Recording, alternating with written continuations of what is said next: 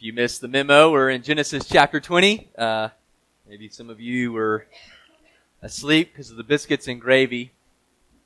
Just so you know, I do keep tabs on that kind of stuff. We're in Genesis chapter 20 through 21 today. When I finished my freshman year of college, I went to a community college at first, but I decided to make the transfer to Ole Miss, the University of Southern Mississippi. I don't know if you all know much about Ole Miss, but there's a certain culture at Ole Miss, and you could easily call it like frat culture, fraternity culture, that sort of thing. There's lots of partying. There's a very narrowly accepted way of living, like how to act and how to dress. So guys, like the typical way to dress is you wear short khaki shorts. I mean, I'm talking like 4 or 5 inches, right? Yeah, so short khaki shorts, leather loafers, so you guys know like Cole Haan, that kind of thing, leather loafers, some kind of polo shirt, or like a designer t-shirt. You guys know like Guy Harvey, Southern Tide, that kind of stuff. And don't forget, there's the swoopy hair. My brother-in-law calls it the SEC haircut, alright? So that's the style, that's the culture at Ole Miss. And I was all in on Ole Miss culture. I went all in. I dressed the way everybody else dressed, talked like everybody else talked, and acted like everybody else acted, and I was miserable. Absolutely miserable. I conformed to the culture in every way I could, and it just left me feeling empty. And really, last week, that's the same thing that happened. We saw in Lot's escape from Sodom how very dangerous conforming to culture can be, or conforming to corruption can be. It's dangerous. So what happened for me is I became so miserable that I had to transfer schools altogether. I decided that's what I needed to do. I couldn't stay and just find a new group of friends. I had to get out of there. So I went from Ole Miss to Southern Miss, University of Southern Mississippi. It's not like Ole Miss is great, but they're not as good as Ole Miss in sports and things. But anyway, the difference I felt in that transfer was profound. Instead of polos and short khaki shorts, I wore skinny jeans and soccer shorts. Instead of the SEC haircut, I decided it was too expensive to get my hair cut, so I just let my friend buzz my hair in his bathtub. And instead of leather loafers, I wore 5-finger shoes. Have you guys ever seen the 5-finger shoes where your shoes the toes are each a slot for each toe, and it looks like you're wearing bare feet? You know, that's the whole design. I love those things. I had about 5 pair of those things. Now I have plantar fasciitis, so. And the difference for me, so and when I went to Southern Miss, like I was myself, right? I wasn't conforming to anybody but who I felt comfortable being, and the difference was more than just being able to dress and act different. I was now actually in a position to reach culture. So I was no longer out of danger and out of emptiness with conformity. I was now in a position to actually do something for the gospel. Instead of being conformed by culture, my new sense of identity helped me to reach culture. Not because I wore anything special, but simply through the act of leaving conformity to be who God made me to be. And that's how I believe chapters 20 and 21 are functioning. In the previous chapter, we saw the danger of conforming, the cultural corruption. And listen, we learned about the necessity of persevering against culture. Culture is this mighty, pressured force that we must exert every energy we have in Christ to persevere against. That was a message last week. But Lot does what a lot of churches do, and he went too far. Instead of trying to live amongst another culture and live differently, he put himself in a bubble and shielded himself from culture and lived in complete isolation. He went too far. So in these chapters, the focus is no longer on Lot, but on the family of God. God is building this family. He starts with Abraham and Sarah, and he's building their family. And now we have the long-awaited promised child, Isaac. like Lot, they too are in a foreign culture. They're in the land of the Philistines. I don't know if you guys caught that. They're in the land of the Philistines this whole time. And as always with God's people, listen, as always with God's people, especially in Genesis, the focus is on how they are following through being a blessing to all nations. God's promise all the way back in chapter 12. How are they holding up with that? So through Lot, we learned how to persevere against culture, but now, through the family of God, we learn what it means to live among and reach culture, especially if that culture is strange to us, if it looks very different from us.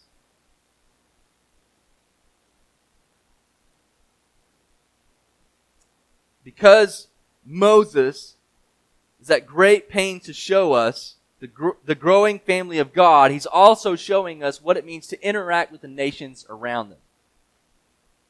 Yes, the promised son Isaac is born, but what does that mean for everybody else? That's what we find out. And so we come to the first part of our passage today, and it's Abraham's first encounter with Abimelech, and that's all of chapter 20 there.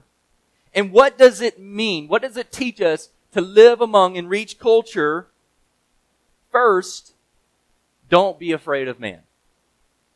Don't be afraid of man. This whole story, this whole chapter 20, might sound familiar to you if you maybe read Genesis before, or if you were with us a few weeks ago. That's because this is almost identical to his time in Egypt. You guys remember that? God promises him and Sarah, you will become a great nation and a great family. And he goes to Egypt and he's like, hey, here's my wife, take her, so don't kill me. And the same thing happens here. He lies about his wife, Sarah, and puts everybody at risk. And so what happens is, at both times, with Egypt and with here, Abraham deceives them about lying about his wife. And he allows this guy to take her. That's twice now in Abraham's life that he just lets a guy just take his wife. I mean, one time is too many, right? And then 2 times? Jeez, what a guy, right? What a stellar guy. Anyway, God visits Abimelech and does Abraham's job for him. You're a dead man. That's what any good husband would do, right? You take my wife, you're a dead man. This should be like a Sylvester Stallone movie or something. Arnold Schwarzenegger, you're a dead man. You know. Anyway, yes, God does his job for him. And God says some really interesting things to Abimelech. So, verse 6, God says, "It was I who kept you from sinning against me." So God, so even though he took Sarah, he didn't know that Sarah was Abraham's wife, and God kept him from sleeping with her. And really, how many times have we been kept from sinning simply by God not allowing us to do it or preventing us from doing it? I would venture to say more than we know. And then God tells him, return the man's wife, for he is a prophet. Now that's really interesting, isn't it? Because Abraham doesn't have a book like Isaiah or Jeremiah, and in the Bible he doesn't make any predictions, right? He doesn't prophesy like in our normal understanding. And so mainly the job of the prophets, prediction was some of it, but their main job was declaring the word of the Lord to the people. Right? And that's what Abraham is supposed to be doing here. Abraham is supposed to be offering Abimelech the truth in all of its unfiltered form, and instead, he's giving him his wife and lying to him. So in effect, Abraham is being a lousy husband. He's being a very bad neighbor because he brings all this trouble on these people. And he's a lousy covenant partner with God. He's not being faithful to God's covenant with him to be a blessing to all nations. In another way of saying this is, he's not representing God well to the world, is he? That's what it means to bless all nations. It's not just this generic do good to them and all that kind of stuff. It's show God to them. Why? Why is he not doing this? Why is Abraham still such a bad partner? Well, he tells us, Abimelech calls him like, what are you doing? In verse 11, Abraham says, I did it because there is no fear of God at all in this place, and they will kill me because of my wife. See, Abraham kind of has it all wrong there. Not that he's wrong about there's no fear of God, because there likely wasn't. But he worried too much about their lack of fear of God rather than his own fear of God. It happened in just the last chapter. It literally takes a break to tell us when Lot is running for his life from Sodom, Abraham gets up early in the morning and goes and looks at everything, and he sees what God has done. I mean, he sees the God who brought this immense destruction on these people. He saw what God can do with his own eyes, but Abraham's fear of man here was greater than his fear of God. And because that's true, Abraham, first of all, jeopardizes Isaac. I mean, he jeopardizes the whole promised child because of this, but secondly, it also leads to the near destruction of his neighbor. When our fear of man is greater than our fear of God, the same thing happens. Instead of showing our neighbor that the safety that comes from knowing God, we mirror the same fear that they have back to them. And we're just a bunch of people who are afraid of a bunch of different stuff. Maybe we're afraid by each other. And when there's enough fear, more harm comes. This is very much like what we saw with Lot. Lot was afraid of his culture too, and he was going to bring harm to his own daughters. But the finer point that I want to make here is how much we care to show the world what God is like. Like, do we really care enough to show the world what God is like? A couple of weeks ago, I drove by a farm, and the horses were all scrawny. And it hit me that it's really weird and out of place for a horse to be scrawny, right? Like cats can be skinny or fat. Most of them are fat. Dogs can be skinny or fat. People can be skinny or fat. But not like horses. It's just weird, and it's, when you instinctively, it's like that, no, you're supposed to be different from this. And when the world sees the Christian or the church and we're filled by fear of man, they know instinctively it's not supposed to be like that. Right? They may not be able to put categories on it, but when they see us fearing man, they know that it's not supposed to be like that. And then they don't want to have anything to do with it. The world can look and see if we are truly fearing God. But ask God to grow you in the fear of His name. That's a great prayer. And listen, the more you grow in the fear of God, the more you grow in your sense of safety and confidence. Because growing in the fear of God doesn't mean you become more afraid. It means you grow more trusting and worshipful. Become acquainted with this God. Become acquainted with His power and His immensity and His holiness.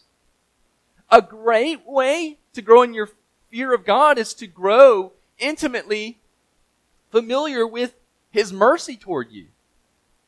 Psalm 130 tells us, with you there is forgiveness, therefore you are feared. In other words, the level of your fear of God is proportional to your awareness of how much you've been forgiven by God. Isn't that something? Dwell on that and fight against being afraid of man. Fight against it. Secondly, don't miss God's grace.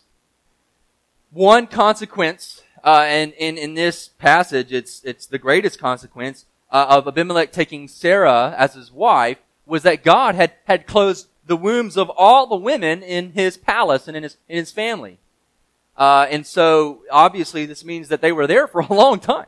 So, like, it's not like Abraham gives Sarah his wife and a week later they're like, oh no, we're having birth problems. Like, this would have been like a year or more that they're in this place and that she's somebody else's wife. Like, that's insane. And that they couldn't have babies. So Abraham has a moment of redemption here, right? He acts as intercessor. Look at this. Then Abraham prayed to God, and God healed Abimelech and also healed his wife and female slaves. So this chapter closes with, right, talking about wombs. So it's not a coincidence that the very next verse references a womb also.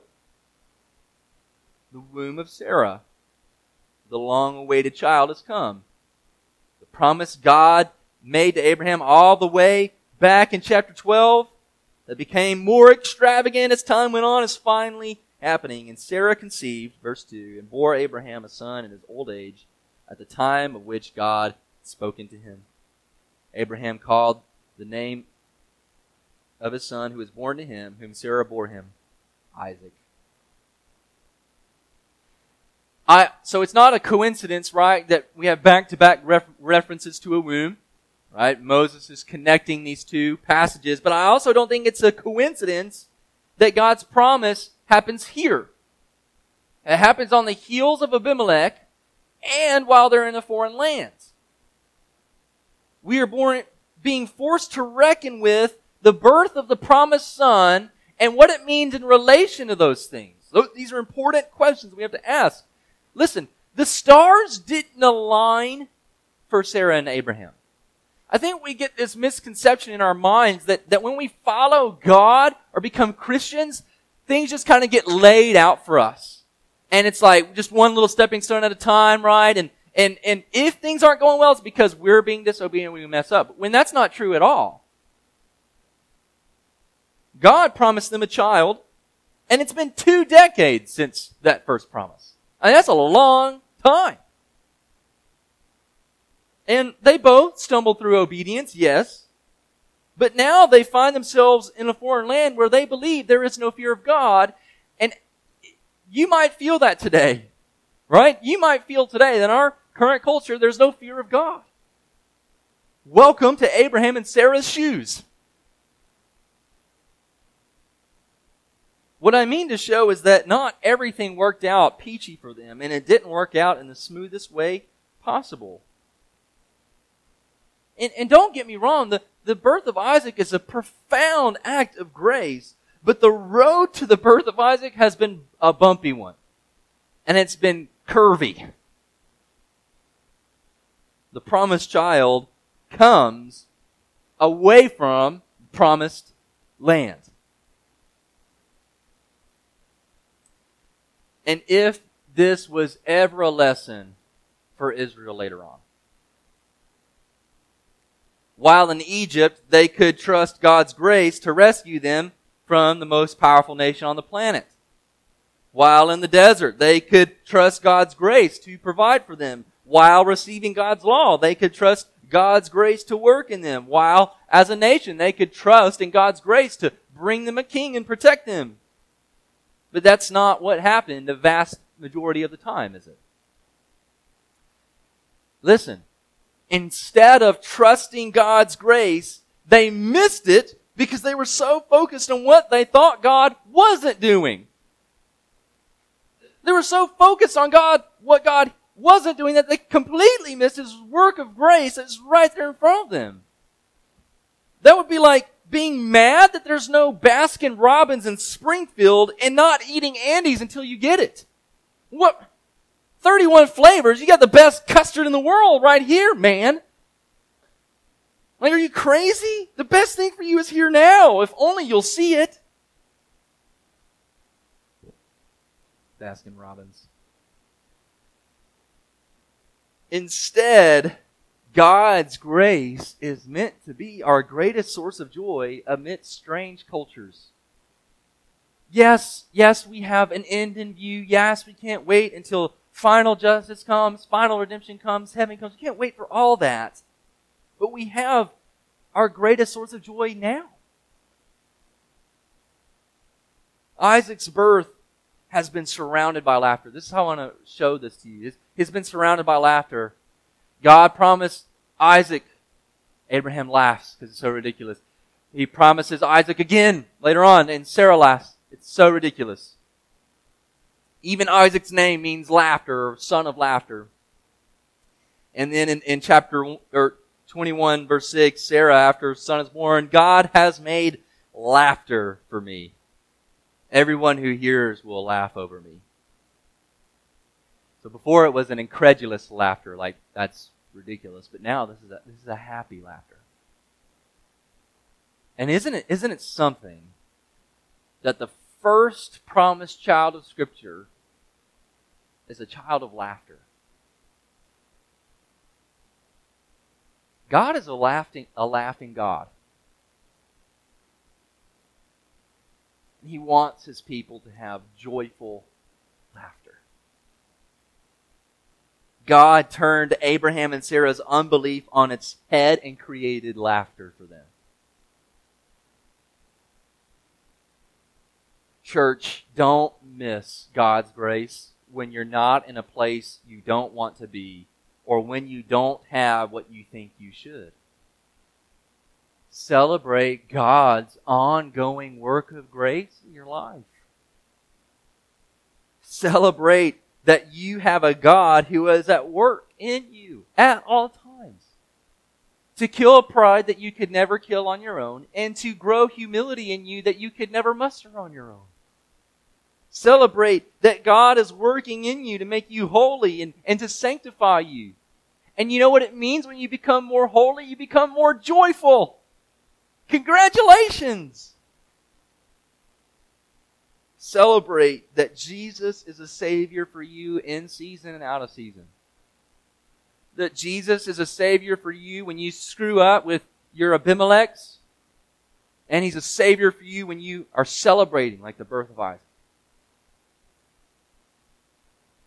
That's fire to gasoline. Living in and reaching culture. Celebrating God's grace. Third, keep the gospel central. All told, it's kind of weird how short the birth of Isaac is. It's like only 7 verses. You're like, boom, boom, boom, boom, boom. And then, yeah, it builds it up, but then it's over as quickly as it had begun. In fact, this whole majority of this chapter takes up Hagar. Hagar's portion is double that it is with Isaac. And there's a lot of important stuff that's happening here. And one important connection that I want us to see is one of laughter. Sarah exclaims, "Everyone will laugh over me." And that's exactly what happens, isn't it? Abraham throws a feast, and Sarah saw the son of Hagar the Egyptian, whom she had borne to Abraham, doing what? Laughing. We're not told explicitly. Presumably, this is a mocking laughter. In either case, Sarah doesn't like it. So she asked Abraham to cast them out. And this is a familiar scene too. This already happened before. When Sarah, we think Abraham is a nutso husband. Sarah's kind of a nutso wife too, because she told Abraham, hey, go sleep with somebody else to get a baby. And when Hagar does have a baby, she's like, make her leave. Okay, so we got some problems going on in this family. But they did this back in chapter 16, except now there's a different level of meaning behind her departure. In chapter 16, Abraham and Sarah acted very poorly toward Hagar. But here, it's different because God tells Abraham in verse 12, be not displeased because of the boy and because of your slave woman. Whatever Sarah says to you, do as she tells you. For through Isaac shall your offspring be named, and I will make a nation of the son of the slave woman also, because he is your offspring. I don't know if you guys picked up on this, but Ishmael is unnamed through this whole chapter. His name doesn't come up.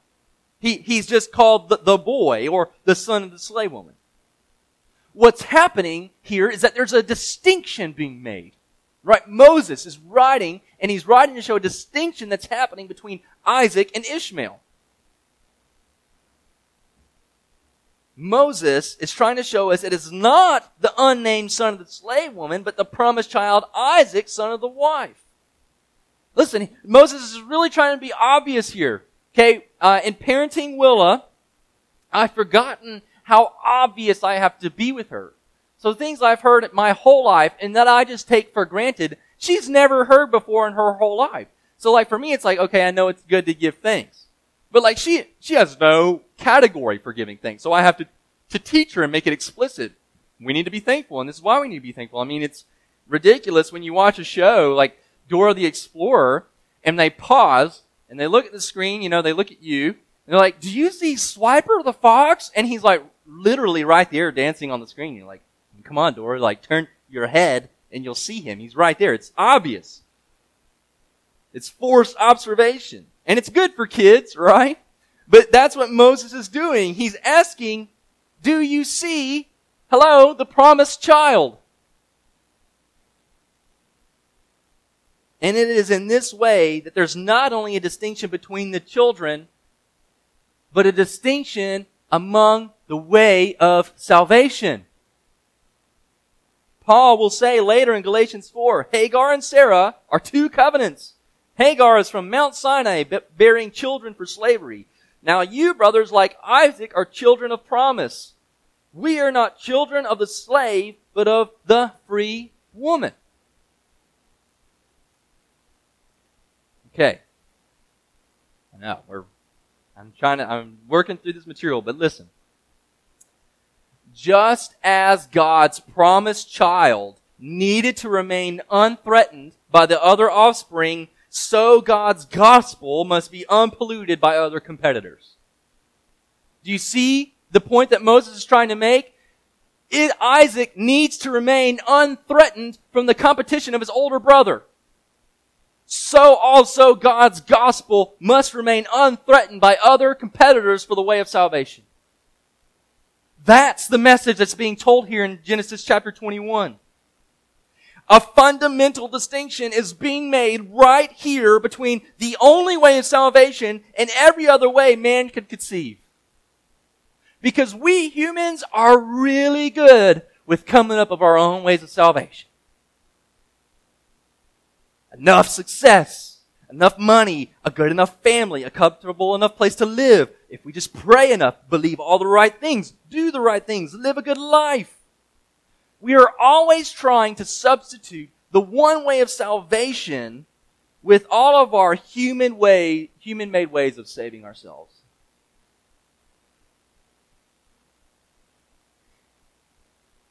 And here is why this is very good for Ishmael and Hagar.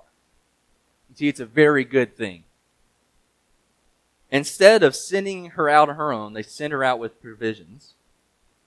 And just when she thinks it's all over, God visits her yet again. What troubles you, Hagar? Fear not, for God has heard the voice of the boy where he is. So I love that, by the way. He specifically references the boy, right? So it's showing God's love for Ishmael. And he says, up. Same language that's used when the angels are rescuing Lot from Sodom. Up. Okay? Lift up the boy and hold him fast with your hand, for I will make him into a great nation. Then God opened her eyes, and she saw a well of water, and she went and filled the skin with water and gave the boy a drink. Listen, there are so many parallels here. But whereas God visits Hagar in chapter 16 and she's already by a spring of water, here he makes one for her. God blesses her and provides for her, but only when the distinction of the promise has been made. In other words, this is from a literary point of view, Hagar is blessed when the gospel is set apart and kept central through Isaac.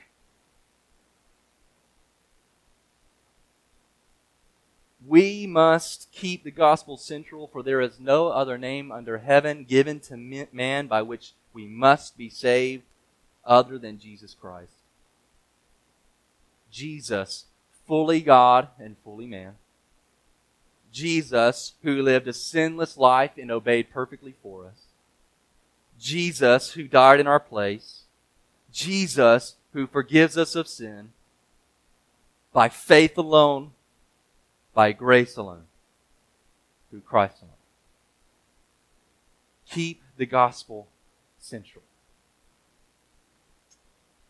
Don't be afraid of man. Don't miss God's grace. Keep the gospel central. And finally, very quickly, show them God's goodness. All right, there's lots of coincidences, or not so coincidences, in this chapter. And just as God provides Hagar with a well of water, the very next scene, Abraham disputes with Abimelech over what? A well of water, right? And so we come full circle with Abimelech.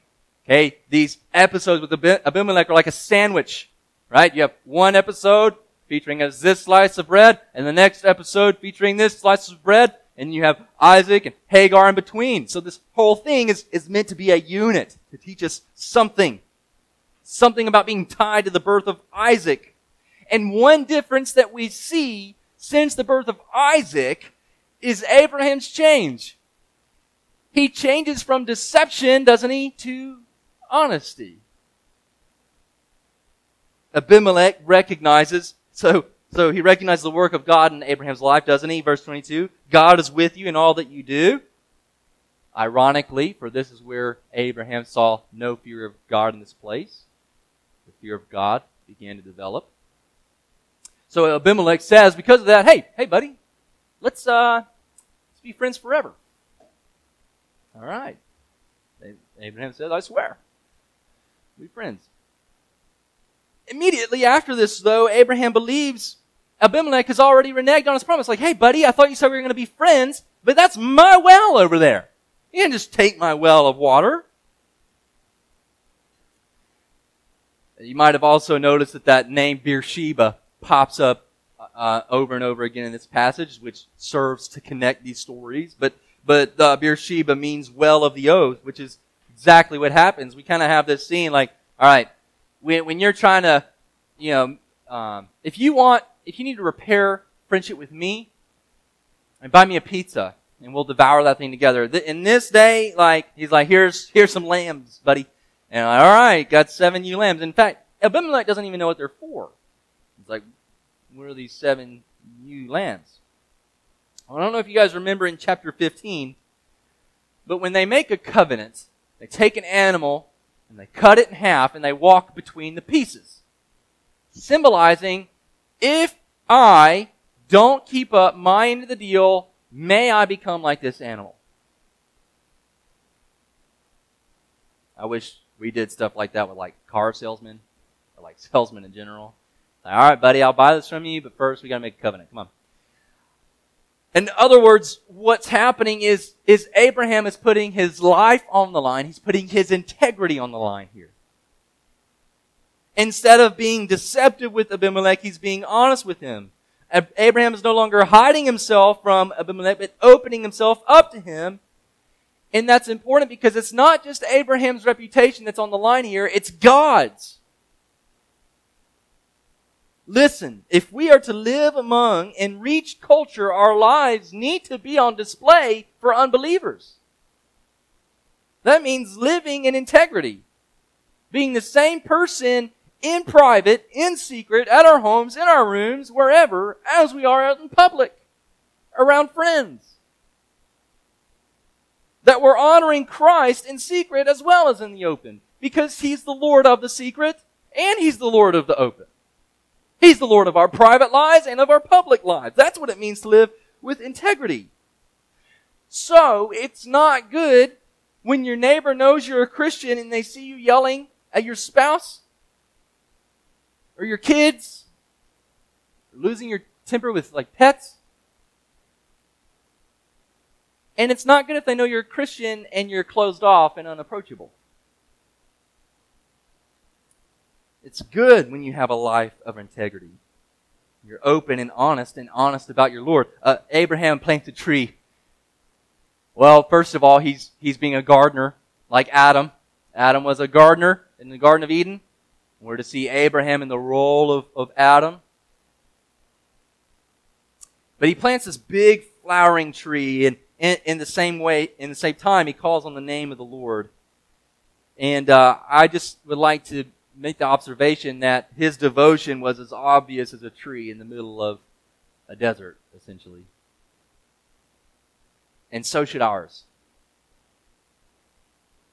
Show them God's goodness.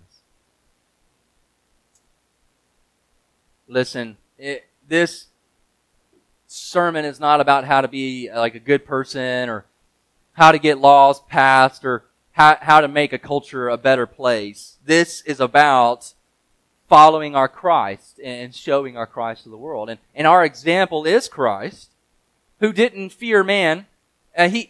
Christ feared God to the uttermost, but Christ didn't fear man because he knew the truth was powerful enough to change them. Jesus' trust was in the truth. Our soil is Christ, who lavishes grace on us daily and works in us a work of glory. Our Savior is Christ, who rescued us from wrath completely, rescues us from sin daily. Our goodness is Christ, who withholds nothing from us, but gives us everything for our good from an infinitely wise hand. Church, let us flee to Christ for strength and for joy, that we would live among and reach culture for His great glory. Let's pray. Lord Jesus, we thank you for your word. We thank you for the truth.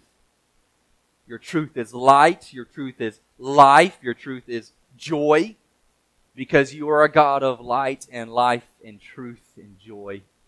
And you came that our eyes might be opened and that men might have the light. We are a people of the light because we believe in you and follow you. And we pray that you would make us into a people who will live among and reach culture in the fear of your name, exulting in your grace, keeping your gospel central, and showing your goodness. And it's in Jesus' name we pray. Amen.